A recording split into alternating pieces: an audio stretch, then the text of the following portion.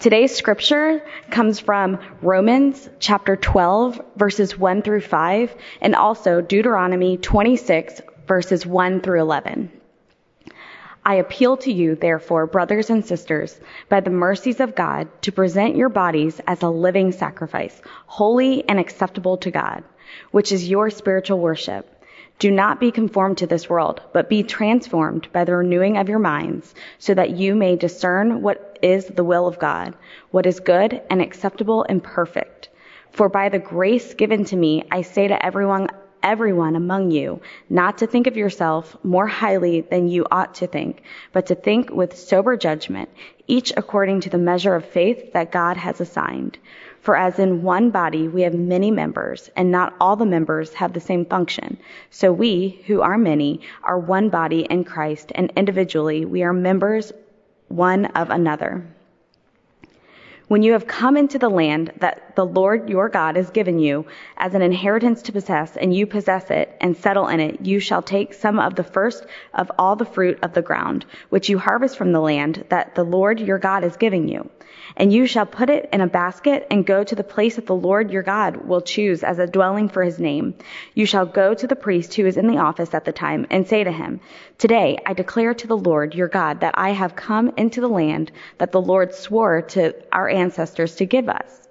When the priest takes the basket from your hand and sets it down before the altar of the Lord your God, you shall make this response before the Lord your God. A wandering Aramean was my ancestor. He went down into Egypt and lived there as an alien, few in number, and there he became a great nation, mighty and populous. When the Egyptians treated us harshly and afflicted us by imposing hard labor on us, we cried to the Lord, the God of our ancestors. The Lord heard our voice and saw our affliction, our toil, and our oppression.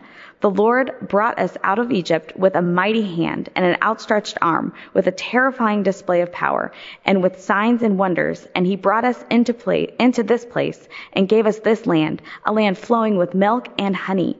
So now I bring the first of the fruit of the ground that you, O Lord, have given me. You shall set it down before the Lord your God, and bow down before the Lord your God. Then you, together with the Levites and the aliens who reside among you, shall celebrate with all the bounty that the Lord your God has given to you and to your house.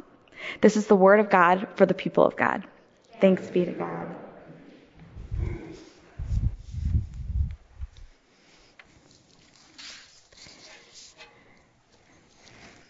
I love a Sunday of baptism.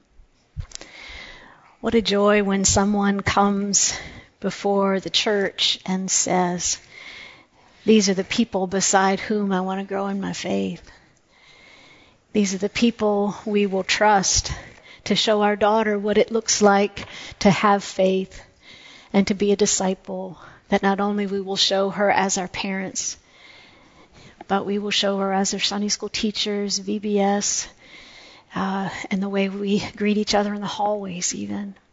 This with our whole lives, that we show someone else what it looks like to be a disciple. Welcome, Michael and Chelsea and Lily and your family. We are wrapping up a sermon series today that has a lot to do with baptism, with how we live that out, not only for Lily, but how we've lived that out in our whole lives with one another. We're wrapping up this sermon series that we've called Commitments That Will Change Your Life. Each week we have been hearing stories firsthand from people who have made commitments to the 5 aspects of discipleship that we've been lifting up: worship, prayer, missions, Bible study in small groups, and giving of our time and giving of our gifts. And each week those persons have shared with us how God has grown them by being committed to these aspects of discipleship. Each week we've also unpacked scriptures around these aspects of discipleship and how it is that God invites us through the Word to delve more deeply into what it is to be a disciple. Today we will put it all together and we talk about what it means to give to God our lives. And how will God use us when what we offer to God is our very selves? Would you pray with me? Holy and gracious God, We pray first this day for Michael and Chelsea and Lily. We pray for Michael and Chelsea as parents. We pray for Lily as she grows up and learns what it is to be a disciple by watching her parents and by watching her church. Lord, we pray blessings upon them and their family, that they would experience your grace and love in an incredible way this day as we mark how your grace and love have already claimed Lily and already mark the way that she moves and lives in this world. Lord, may we be faithful to living out our faith, not only for Lily, but for one another, for this community, and for you. And Lord, this day may the words of our mouths, the meditations of all of our hearts, be acceptable and pleasing in your sight, O Lord, our rock, our Redeemer, our Savior, and our refuge. Amen. When my nephew was in kindergarten, his class won a reward for their excellent behavior. The reward that they won was a snack and dance party called Dance Your Socks Off. And the teacher scheduled it for a Friday afternoon at the end of a grading period. The teacher invited parents to come and assist, and so my sister signed up to help.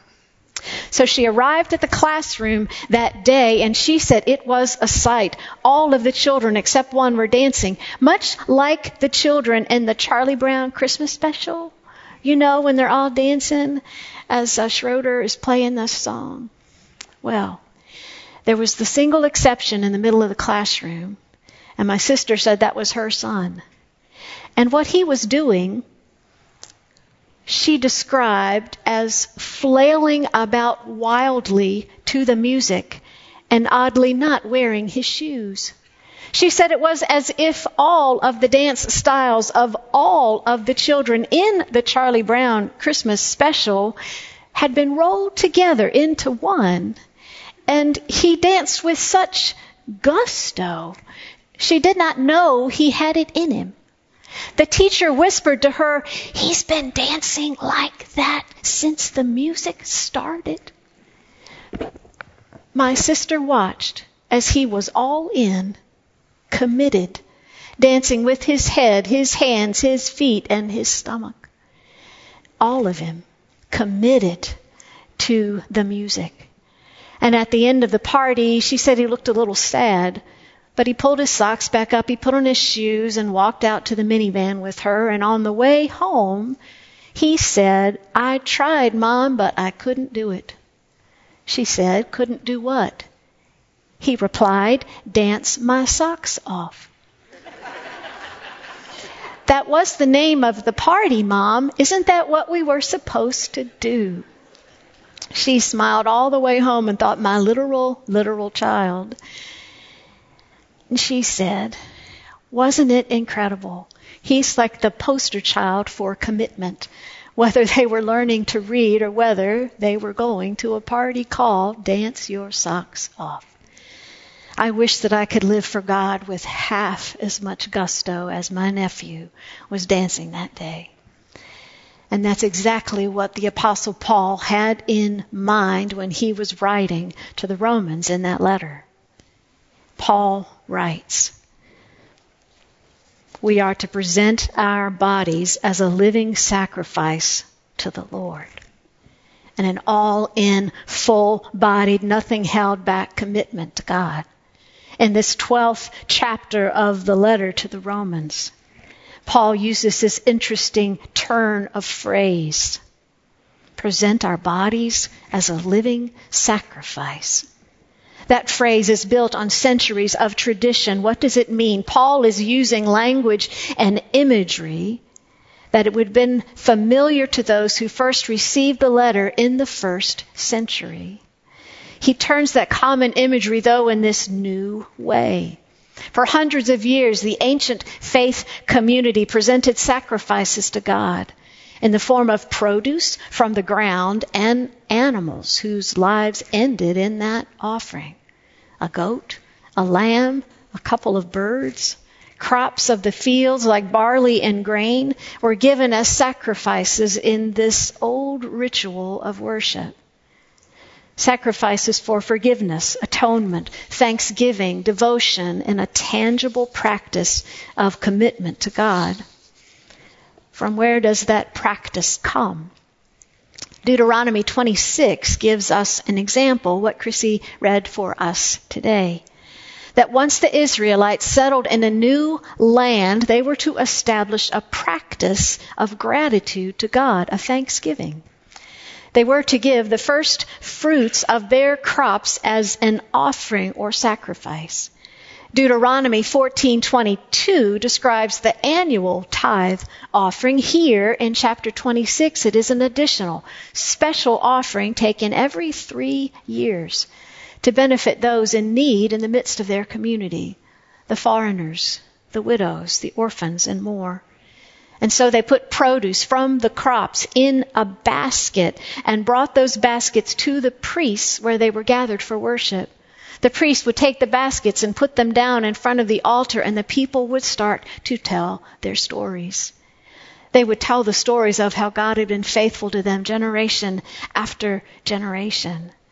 The story in Deuteronomy 26 goes all the way back to Jacob, when Jacob was wandering and destitute, and how God had blessed the people from then on and on in generations until now.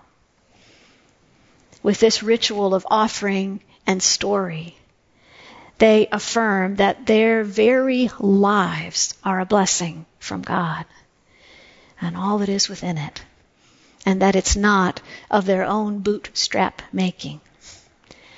The founder of Methodism, John Wesley, in commenting on this passage, writes that whatever blessings we receive from God, this text reminds us to trace the source and the streams of those blessings back to God always, and not ourselves. When I read the passage from Deuteronomy, I like to picture the people standing there shoulder to shoulder, holding their baskets, telling the stories of their lives. It's a beautiful picture of gratitude. And with Thanksgiving celebration just a few days from now, it's a wonderful reminder to present to God our gifts and tell the stories of our lives again and again, and God's blessing and presence and love within them. May we center our lives in similar ways on gratitude to God, lest we forget the source, the streams of our blessings. Well, in Romans 12, Paul turns this ancient ritual of worship in a new direction and says that now the sacrifice that we offer at the altar is not grain, not an animal's body, but our human bodies, very much alive.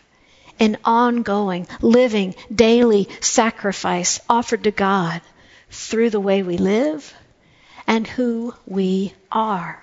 Our words, our actions, our interactions, our character, our thoughts, our attitude, our social media posts, our daily living.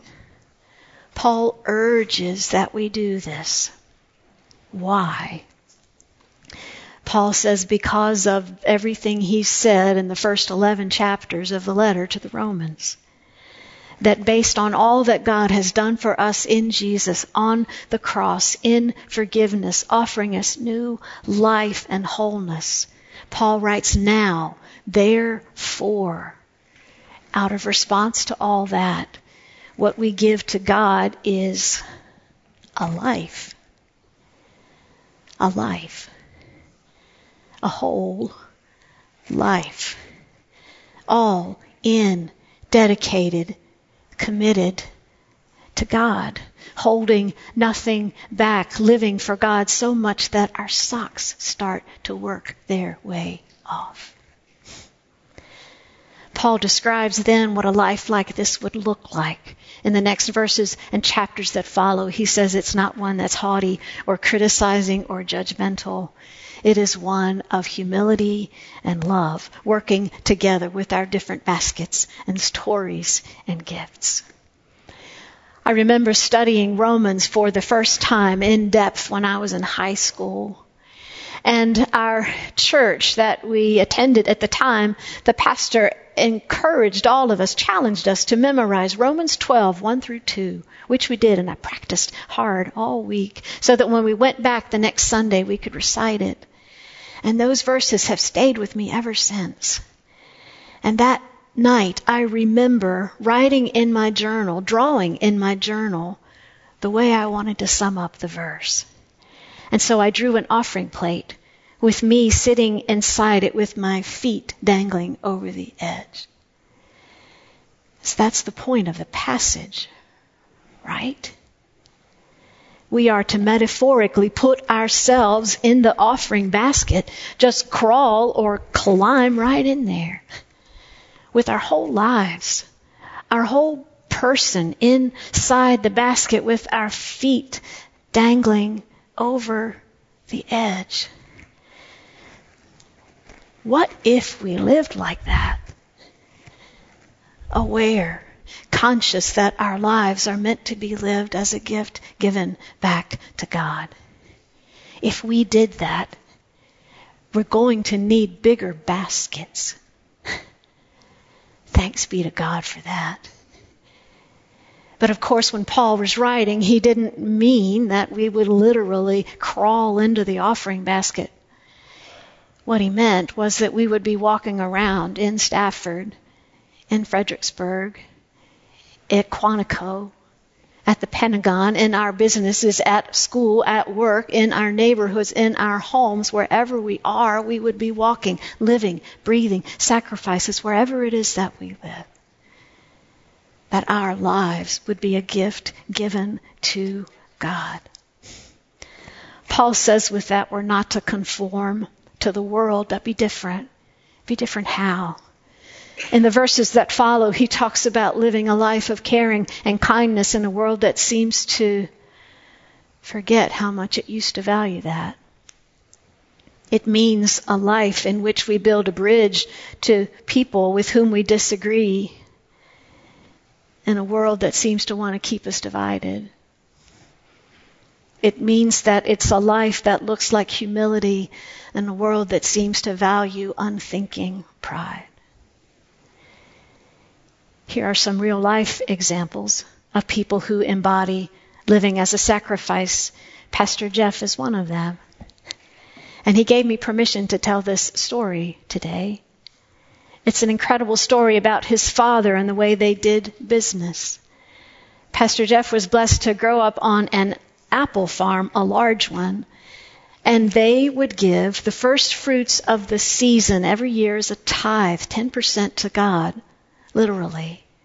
They grew 26 different varieties of apples and would take the first apples of the season, pick them, place them in a bin, put them through the apple grading machine to be washed, polished, and sorted by size. Then they would take those apples, about 18 bushels worth, some 900 pounds, and not use them for personal profit, but they would deliver them to the food banks and food pantries in the community so that they could help feed someone else. A friend of mine works in medical care, and she takes 1 week of her vacation every year and goes on an international medical mission trip to provide health care to persons who would otherwise not have it. Another friend of mine says she makes a point to buy the gifts for the angel tree, like we have here, every year. The first gifts they buy at Christmas, the first gifts they wrap, and then they keep track of all the money they're spending on the gifts they give to each other, and they make a point to spend that same amount of money in missions in the coming year. What else does it look like? It looks like helping with the Brisbane shelter. It looks like helping with the cold weather shelter in our area, and Stafford Food Security, and teaching Sunday school, Kids Rock, being a small group leader in student ministry, being part of a small group, volunteering at the connections desk, being part of the tech team, playing an instrument in our praise band, helping out in the church office, and so much more. Another friend of mine said that what matters to him is that he's decided he wants God involved in the nitty-gritty details of how he lives his life every day. And so at the beginning of the day, he prays that God would help to make him more like Jesus in how he drives, how he parents his sons, in how he interacts with a cashier, and how he speaks with a restaurant server, and how he talks to people at work. He said, I want there to be more and more of Christ and less of me and who I am every single day. And it's a project, he says, but I'm growing by the grace of God. And here's another example from persons in our own church.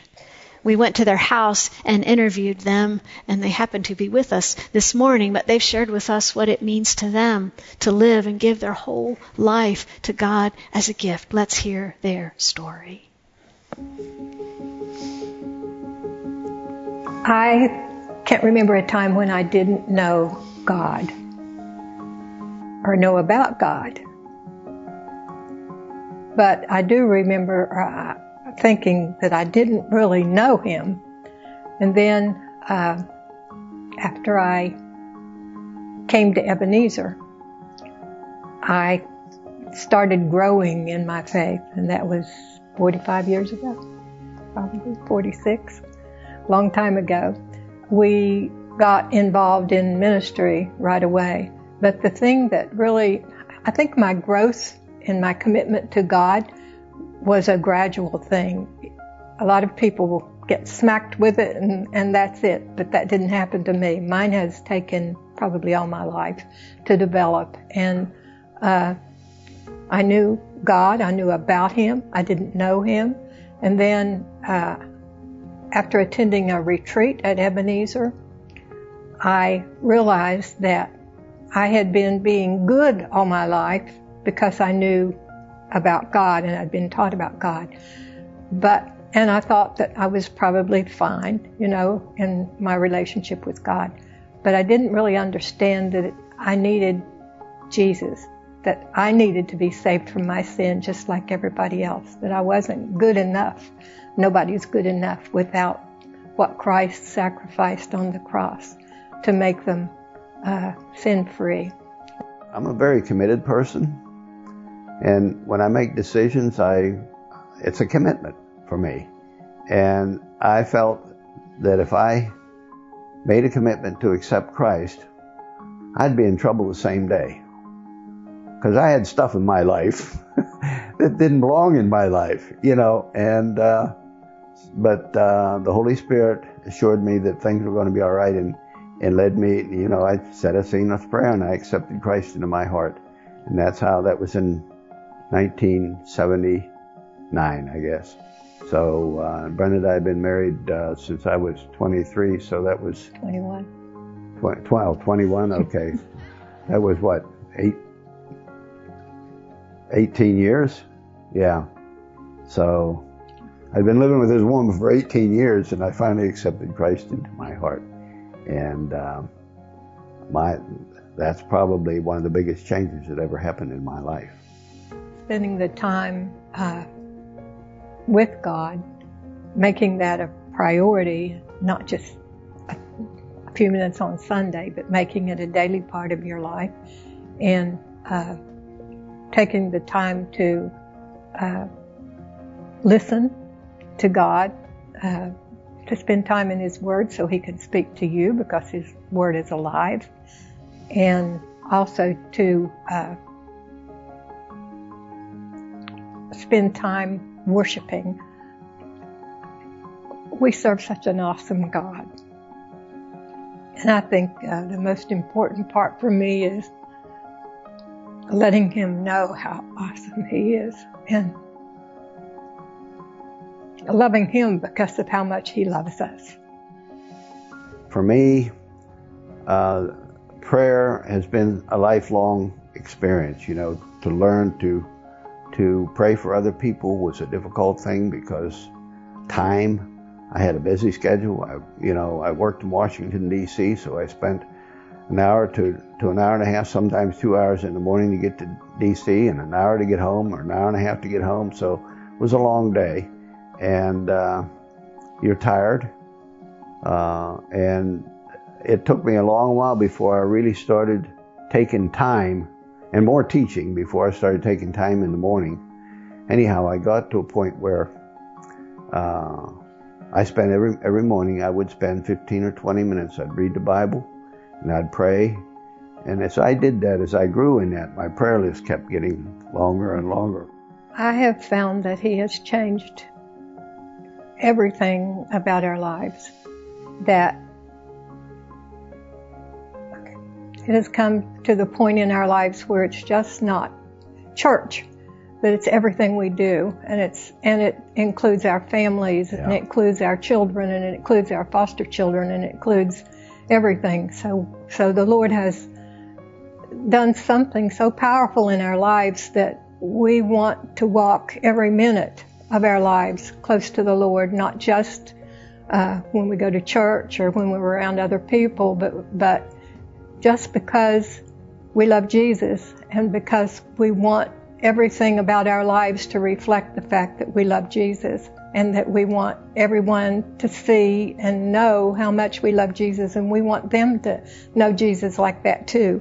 We want to do whatever we can, wherever we are, with whoever and whatever, in such a way that they will too come to know Jesus as their Lord and Savior, and they'll worship Him, and they'll want to dedicate their lives, and they'll want to grow in their relationship with God.